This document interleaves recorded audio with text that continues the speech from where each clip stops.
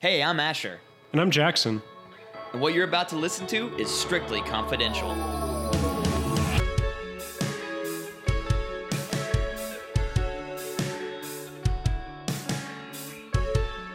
Hey, Asher, how's your week been? My week's been pretty good. It may not sound like things are going well because you may in the background hear the most horrible cacophony of screeches, that being two of the three cats we have fighting in the background. I've closed my door to my new office, but not really enough to dampen that sound. It is when it's occurring, seems to be the loudest sound on earth. I feel like cats are very good for hyperbolizing because everything they do feels like the most intense thing possible. Yeah, I think so.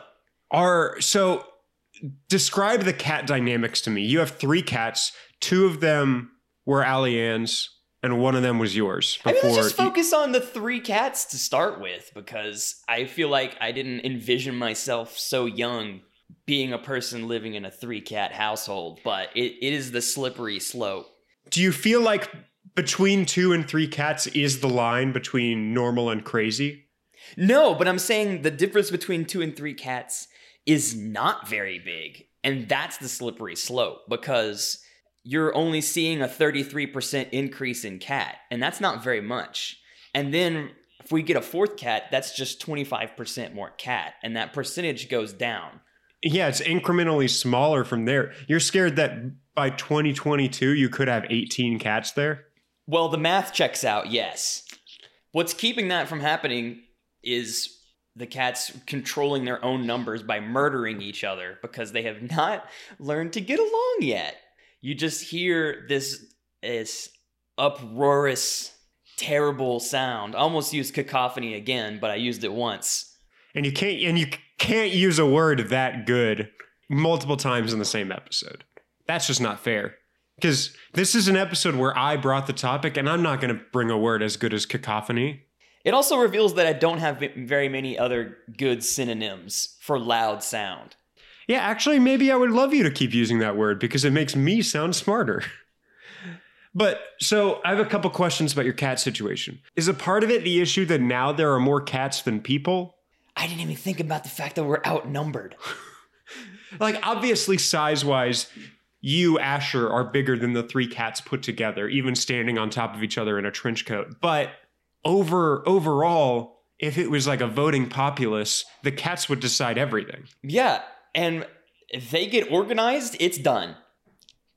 There's no way you guys can do anything about that. I guess then I should be doing everything possible to encourage the animosity between these animals. Okay, so we can be sure that there is no uprising and no insurgence that is being orchestrated. So just to make sure I'm following, you're saying that your solution to being outnumbered by cats is allow one of the 3 to die. I wouldn't say that to Allie-Ann directly. So what's the dynamic between the cats? I know you have Katsu, and then there are 2 others. I have my teeny tiny cat named Katsu, who's extremely fluffy and adorable and came from the streets, was a rescue cat, and also lived alone for years, and is not interested in sharing space with anyone else, and is really, really scrappy from her time where she was surviving by herself. Then we have On the streets. The aforementioned streets. And Bazooka is a huge brown cat who is also a ginormous dope. He is not declawed and is very capable of being alpha cat, which isn't really a dynamic that cats have, but cats more or less just want their own space, not really to domineer any other cats. And then Marble is the good one. She's a calico cat and is precious and sweet, and also declawed, so largely defenseless, and stays out of most fights when she can. So it's basically fights between Bazooka, which is out of the 3 the best name for a cat, and Katsu. I would argue that my cat has the best name, but yes, and you don't really get to see it because by the time that you step in to break up the fight, you have 2 cats scurrying in opposite directions and a cloud of fur just slowly descending. Okay. In terms of cat names, I want to make fun of my grandmother for a split second because there's no way she knows how to listen to podcasts. But she she got 2 kittens probably 5 or 6 years ago at this point. I don't exactly remember the timeline. And it's impossible to tell with cats. But the cats' names are officially Lady and Guy. Are those terrible names or perfect names? Help me decide. I'm kind of into just calling your animal by what it is: cat, dog, chicken. But that necessitates only having one. I think that if she only had one cat, it would have just been named Cat. It's like, well, this one's male, this one's female. What are we going to do? Boy, girl. Perfect. Boy and girl. I align in the other camp, probably the opposite side of where you align, where I think that naming animals by person names is so much better. Because imagining sitting next to a cat that's just named Douglas or Richter is so good to me. I mean, that's hilarious, but it does lead to misunderstandings, which has happened before, where one of my coworkers said that she had to go home to let Dave outside. And I said, don't talk about your dad that way. I think picking, I don't know if that's enough of a risk for me to not do it. Because I'm laughing so hard about that now. Imagine if I got to laugh about that regularly. Okay, this has to be, and we sometimes get into a little bit niche and personal stuff in the beginning. For dog people, this is an excruciating conversation. The naming conventions? Just talking about cats in general. I know a fair amount of dog people who can't tolerate speaking fondly of felines. Well, as you know, I grew up a cat person, and then made the fortunate transformation into a dog person. But I think that most of what we're talking about here, anybody can understand and anybody can recognize. But do we want to dive into the actual topic of today? Yes, please. So I've been working 4 hours trying to come up with a good transition, and I still have nothing. So today we're talking about the Axeman of New Orleans. Ooh. This is the first time in a while that I've found a topic not searching for one. But I was watching Last Week Tonight with John Oliver, which is how I know about everything that's going on in the world and how I get a completely biased opinion on it. But with John Oliver, I was watching, and he talked just briefly about a serial killer in New Orleans named the Axeman. And so let's get a little bit of backstory for the Axeman. He was an American serial killer active in New Orleans, Louisiana from May 1918 to October 1919. Okay. So he was only active for a little over a year in New Orleans. Some people connect some killings as early as 1911 to him, but that's not as credited and as connected as these were. It's a relief to know that this is a historical figure. It's about over 100 years ago. But I guess I should have assumed that with the name The Axeman, because obviously that name would have been taken by now.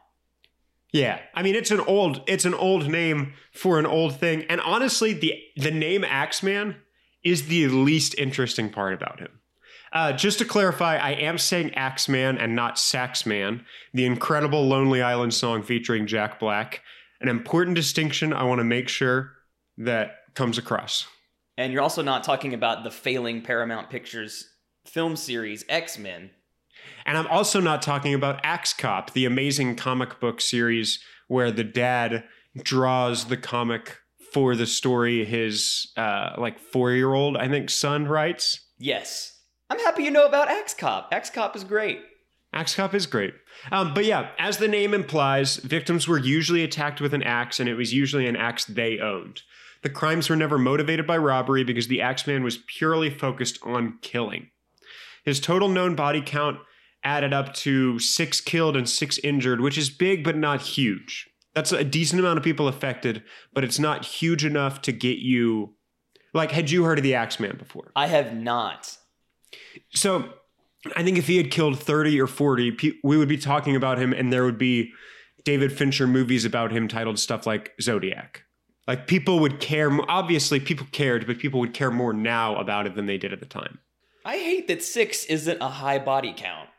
I do too, but I also am kind of just being upfront about the fact that there have been enough killings by specific people in America that 6 doesn't feel important enough. You know what I mean?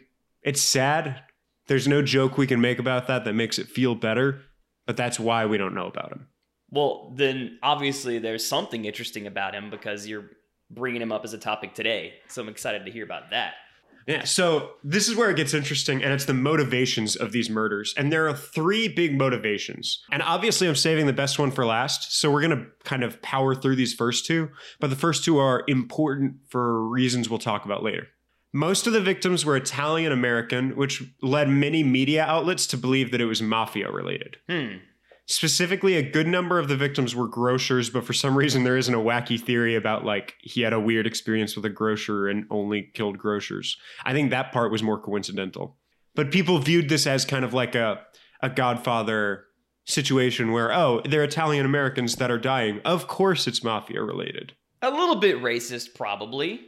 Definitely racist. A racism that I don't think I've seen very much, but doesn't make it good. The next one is that the serial killer's focus was sexual because a lot of the times he would kill women, and several of them were women killed in homes where the husbands made it through the night, like survived. So he came in, killed the woman, and the husband was able to leave alive. And so that one's not as interesting either. The last theory, though, is why this topic stuck out to me, and it's what John Oliver briefly mentioned in his piece, but I had to do more research because it's so good. And the theory comes from a letter that was attributed to the killer. And this letter, it's important to note, this letter was published in the local newspaper, the Times Picayune. I don't know if I'm pronouncing Picayune right, but I don't know. It sounded fun. It sounded fun. So while we read it, recognize that the average person would have read this letter next to job listings and crossword puzzles and photos of people they had never met. You ready for the letter? I'm ready. I'm also reminiscing on the fact that olden newspapers were so eager to print anything. Like we would not publicize and encourage. This is essentially encouraging serial killers by giving them a platform to speak to the public. Did you ever watch any of the documentary series about what is his name? The Unabomber? No. So with stuff like that and with stuff like Zodiac, I bet that this had something to do with a little bit of around. I don't know if this is entirely speculation, but if that with Zodiac and the Unabomber, the reason they published their letters and manifestos and stuff was because of threats. And so I wouldn't be surprised if this guy, the Axeman, threatened one person at the newspaper.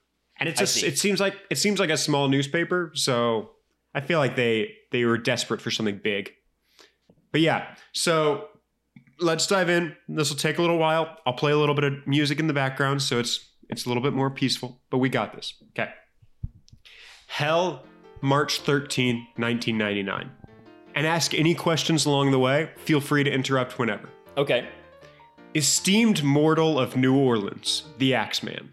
They have never caught me and they never will. They have never seen me, for I am invisible, even as the ether that surrounds your earth. I am not a human being, but a spirit and a demon from the hottest hell. I am what you Orleans and your foolish police call the Axeman. When I see fit, I shall come and claim other victims. I alone know who they shall be. I shall leave no clue except my bloody axe, be smeared with blood and brains of he whom I have sent below to keep me company. If you wish, you may tell the police to be careful not to rile me. Of course, I am a reasonable spirit. I take no offense at the way they have conducted their investigations in the past. In fact, they have been so utterly stupid as to not only amuse me, but His Satanic Majesty, Francis Joseph, etc. So this guy, hey Jackson, I'm going to interrupt. Yeah. This guy's a big nerd, huh? Yeah, a huge nerd. Okay, just making sure. And I feel like this is a period of time where you can speak like you're a black and white movie villain and be taken seriously. Just speak like that on a Tuesday in a bar, and people will think, oh yeah, this guy is dangerous and dumb. But tell them to beware. Let them not try to discover what I am, for it were better that they were never born than to incur the wrath of the Axeman. I don't think there is any need of such a warning, for I feel sure the police will always dodge me, as they have in the past. They are wise and know how to keep away from all harm. Undoubtedly, you New Orleans, or you Orleanians, think of me as a most horrible murderer, which I am. but I could be much worse if I wanted to. If you wished, I could pay a visit to your city every night. At will, I could slay thousands of your best citizens and the worst, for I am in close relationship with the angel of death. Now, this part of the letter, all of that stuff was kind of a prequel to the important part. Okay, all that faux King James Bible talk. All of the angel of death, I am partnered with the devil, witchcraft nonsense. All of that is important because it is a precedent for the next 3 and last 3 paragraphs here. Now, to be exact, at 12:15 earthly time on next Tuesday night, I am going to pass over New Orleans. Earthly time. Yep. And he put that in parentheses to clarify, which I've always viewed parenthetical clarification like that to be necessary. Like, I wouldn't put something in parentheses if I didn't think people would be confused otherwise. So it's amazing that he put earthly time. Human hours. In my infinite mercy, I am going to make a little proposition to you people, and here it is. I am very fond of jazz music.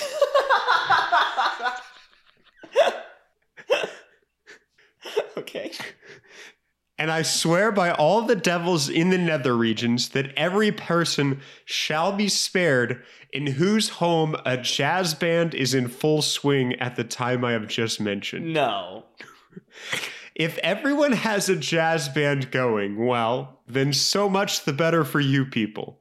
One thing is certain, and that is some of your people who do not jazz it out on that specific Tuesday night, if there be any, will get the axe. Well, as I am cold and crave the warmth of my native Tartarus, and it is about time I leave your earthly home, I will cease my discourse. Hoping that thou wilt publish this, that it might go well with thee, I have been, am, and will be the worst spirit that ever existed, either in fact or realm of fancy. The Axeman. Jazz music can keep even the devil himself away.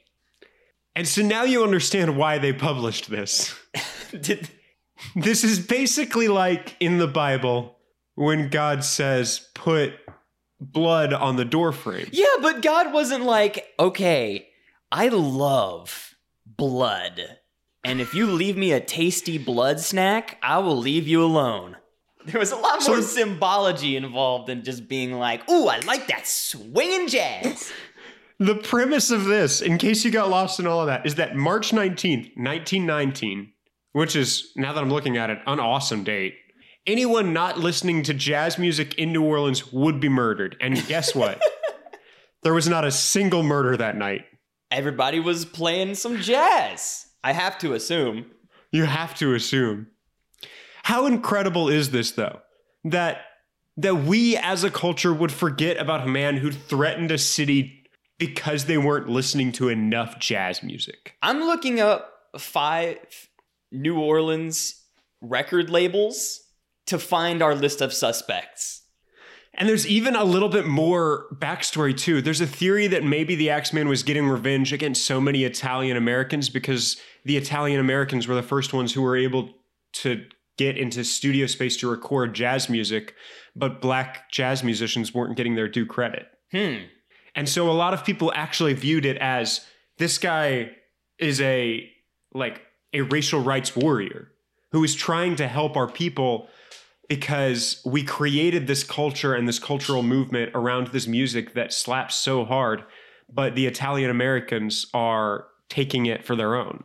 Interesting. I didn't even consider the fact that now jazz is just a style of music, but during its creation, it was very intertwined with the culture issues of race during that time. Yeah. And another theory is that the Axeman was mad that the New Orleans red light district, Storyville, was being closed down because it was specifically a neighborhood in which jazz music had flourished at the time. And we know how old Axie feels about jazz music. Loves it. Can't get enough. Can't get enough. Once more, sometimes loves jazz music so much he'll kill over it. And this is the kind of documentary I would watch, a true crime show about the Axeman. Potentially narrated by Jerry Seinfeld. Well, we all know that the devil loves himself a good old-fashioned breakdown, and that God loves himself a 4-chord strumming rock song. So having this presumably demonic entity, the Axeman, be satiated by another form of music is, I don't want to say canonically accurate, but it's not unprecedented. It's believable. It makes sense. And specifically, it makes sense in New Orleans. Because I feel like if I had heard this story without New Orleans, I would have immediately pictured New Orleans. I don't think you have to be much of a music nerd or a historian to know that New Orleans is the birthplace of jazz. Yeah. And then the last story, or the last theory, comes from a woman named Miriam Davis, who wrote The Axeman of New Orleans, The True Story, who thinks a man named John Joseph Davila wrote the letter, he was a musician and jazz composer, and right after the letter was published, he came out with a composition called The Mysterious Axeman's Jazz, which, if I can find a recording of, will 100% be the outro music for this episode. Oh, yeah. I hope you can. It may be I hope lost I can in time. too. There's a really good chance. I mean, this would have been genuinely 100 years ago. Yeah. So there's a good chance that it's impossible to find. But there's also a good chance that if we can find it, the Creative Commons license has expired. You're right about that. But yeah, this guy, the Axeman, is a murderer that is not interesting for the amount of people he killed, or really the way he killed them, because honestly, I feel like axe is a shortcut to being not interesting. particularly creative. Right.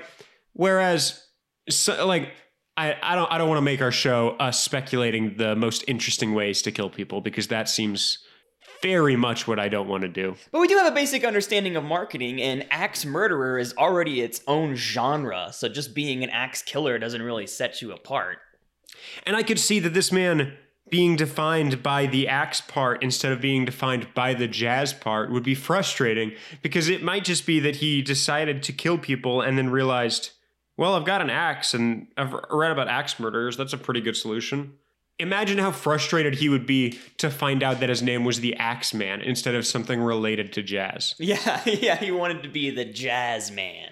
Because even that's bad, but his passion for these crimes wasn't axe related, wasn't mafia related, wasn't sex related. It was funky jazz related. I love this vision that March 19th, the whole city of New Orleans, and I would watch a movie just about this night, about where it started with the reading of the letter and just showed the night. But this night must have been mixed feelings for old Axeman, because obviously he was enjoying killing, but he also, the only reason he had started doing it was to inspire jazz into the hearts of millions. And that night, March 19th, 1919, everybody in the city was listening to jazz. Either out of love or self-defense. Now, I grew up in Louisiana, so I have a soft spot in my heart for jazz. My dad is a huge fan of jazz, and we've bonded over that. You live in Utah, so obviously you like jazz, the real birthplace of jazz, Utah. But not everybody likes jazz. It's a little polarizing. It's kind of, some people really enjoy having structure in their music, which I can understand. But everybody likes living. Everybody likes living, and everybody likes Oreo cookies. But I think I'm getting a little ahead of myself. We need to get our gear on and get ready to hit the Snopes.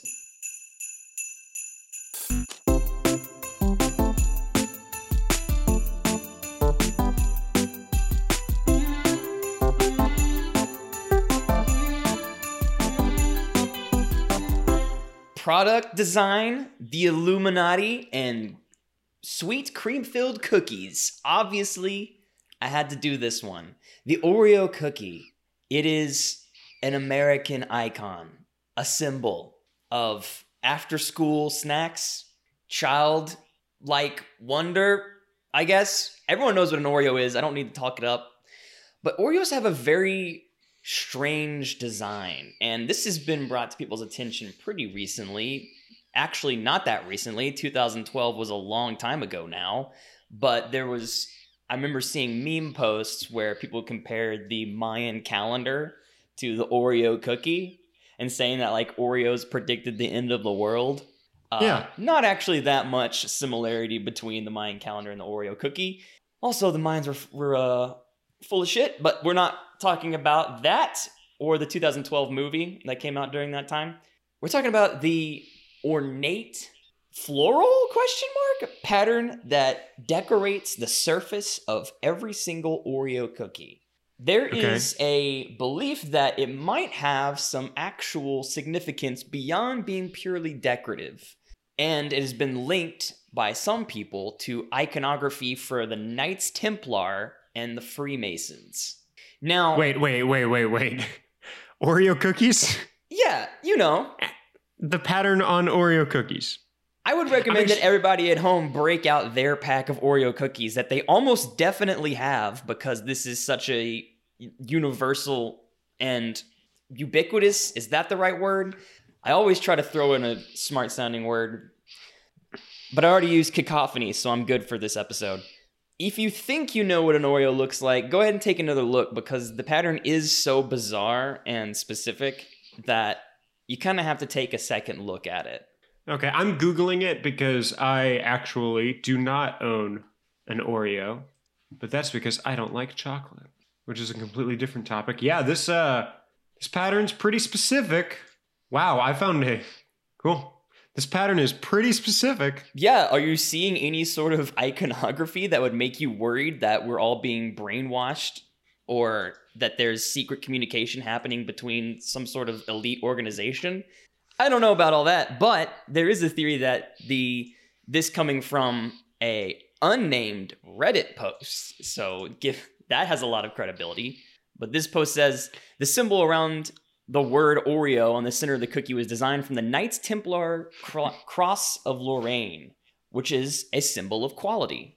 The quote-unquote flowers on the Oreo were rendered using the Knights Templar cross patier. The dots, flowers, and dashes represent the 3 degrees of ancient craft Freemasonry. The arranging of the dots around the cookie were strategically placed to form a 5-pointed star, the symbol of the Order of the Eastern Star. Interestingly, didn't take the low-hanging fruit and call it a pentagram there. All these symbols are still used throughout the Masonic bodies, including the Eastern Star, the Knights Templar, and the Scottish Rite. Think it's just a coincidence? The inventor, who rapidly and mysteriously climbed from the mailroom to design executive, was responsible for today's look of the Oreo, and he was a Freemason. So Snopes goes on to say, so what? Which is always the wrong question for a conspiracy, because the so what is the part that is... interesting. And it's also where the most BS comes in. So what? Here's 5 bullet points. Perhaps they're using it as a means of covert communication between members of the Illuminati. Perhaps it's a means of asserting ownership over everything and everyone as a tool of branding. Perhaps they're a form of psychic programming or mind control. That's wild. Perhaps they're a means of luring the unknown masses into a satanic or occult worship, getting them comfortable with satanic iconography. Or in the case of the cookie specifically, they're a means of tricking untold millions of people to participating in a holy or unholy communion against their will every time they ingest an Oreo. I'm going to let everyone just come to their own conclusion as to what the purpose would be of engraving arcane symbology into an Oreo. Let's get into the history a little bit. Oreos are a ripoff. Okay, that makes sense. Yeah. Oreos and Nabisco, the National Biscuit Company, which is what that is short for, and I learned today, created a knockoff of a cookie called Hydrox, a chocolate mass-produced cookie with a cream filling. 4 years after Hydrox was a huge sensation, they created the Oreo in such a way that they were clearly trying to be the knockoff, because they even copied the ornate pattern that was printed on the cookie. So Oreo didn't even originate the innate embossed pattern. It was a cookie called Hydrox, which I can only imagine lost out to Oreo because it's called Hydrox. Does that have one X or two X's? Only one, but one is enough to make me think that it is a cleaning supply that belongs under my sink, not a Yum Yum cookie that belongs in my belly. Also important to know, the original Oreo cookie was designed with just a wreath that goes around the word Oreo. The design that we have today actually didn't surface until 1952, and there were two designs that came before it. Wait, how long have Oreos been around? A long time, my man. Wow. The Oreo was introduced in 1912. Wow, that's before the X-Man. Too bad it didn't. Too bad Oreos weren't what satiated his killings, because that would have been a lot easier. The third, probably damning thing for this theory is that we've established and identified the person who came up with the current design, Nabisco engineer William Turner with an extra I in there. No one's interviewed him directly, but people have spoken to his son, and he's been quite forthcoming about his father's thinking. First of all, his dad was not a Freemason. His grandfather was, but he had little interest. There's some people who try to find numerological significance in the fact that there's exactly 90 notches around the edges of the cookie, which I read an article about talking about how brilliant the pattern design is that said the ridges make it so it's easy to pick up, in which case I thought, thank God, because I've been throwing Nilla wafers all over the place because I can't hold on to them. They're so slippery without the notches. But when Bill was asked about the 90 notches and the significance of that number, he just said, oh, is that how many there are? I think I just put my compass down and kicked out every fourth degree. So yes, literally just because it was easy for him to draw that pattern. That's what created 90 notches.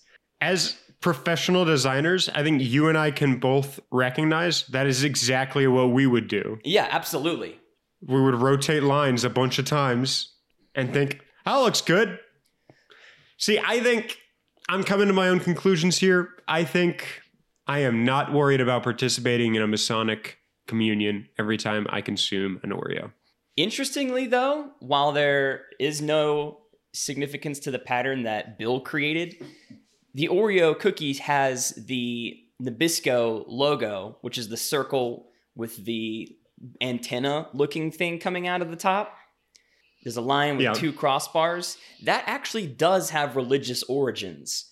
The original designer of the Nabisco logo was using it because he found in a really cool, rare book, there was a group of printmakers in Venice who used that as their logo. And that was 500 years ago from 1912. So obviously the copyright on that had long since expired. So he just borrowed some printmaker's icon, but the printmakers stole that symbol from ancient Christianity, which the logo of the circle with the double-barred cross over it is supposed to be God over the earth. And so Nabisco and every Oreo has a symbol where the oval is supposed to represent earth and the double-barred cross is supposed to represent the Godhead reigning over the earth. So there accidentally is religious symbology on every Oreo cookie. It's just not the satanic, mind-controlling Illuminati symbology that people think it might be. That makes sense. That fully tracks. The real tragedy, though, is that everyone forgot that Oreos used to have this kind of fat inside of them that is absolutely horrible for you. And most foods in the late 90s took it out. But they used to be so much better. Oh my God. The Oreos used to be so much tastier when they had the carcinogenic fat. Oreos were never supposed to be good for you. Just let them be bad for me. Just let them be horrible. It's fine. That's the idea. It's a treat. Can't we just have treats? If you want to treat yourself to some good tunes, I would suggest you listen to some jazz so that you can keep you and your family safe. But after you've done that, you can listen. Or before, just so long as you're playing jazz loudly before you go to sleep, you should check out Glenn Merle. That's the artist who made our theme song. It's called Threadbare off the album Burden of Proof. You can find it on iTunes, Spotify, any place you stream music, and you can check out the rest of his discography at glimmermusic.com. Also want to thank Connor Voigt for the Hit the Snopes theme song, or jingle, that you heard a little bit earlier. Love that tune. It was a gift from him to us, so we're always thankful for that. Yeah. And if you want to follow us on our social media, we've got a Twitter at SConfidence Show and an Instagram at Strictly Confidential Show. And we post there about upcoming episodes, recent episodes, behind the scenes, that kind of thing. Just to get you guys knowing, hey, this is what's going on. If I want to listen to more, I can listen to more there. Or I can hear about what more I can listen to here because you're listening on the place you would listen. You get it. If you want to send us anything, it could be an email. Well, it's got to be an email. It can be anything through an email format. Our email address is strictlyconfidentialshow@gmail.com. We glossed over a major milestone last week, which was our 50th episode. So thank you to everyone who has been around for 50 episodes. It's insane. And it's so cool to still be getting support and getting positive feedback. And everyone who stuck around this long, thank you so much. And if you love the show that much to listen to 50, why not tell your best friend to listen to the show? Because they would probably like it too. Even if they just listen to one. Even if they just listen to one. Try to pick a good one. But yeah, I think that's all we do, isn't it? That's all we do. Well, I've been Jackson. And I've been Asher. And as always, you like jazz? I knew you were going to do that, and it still got me.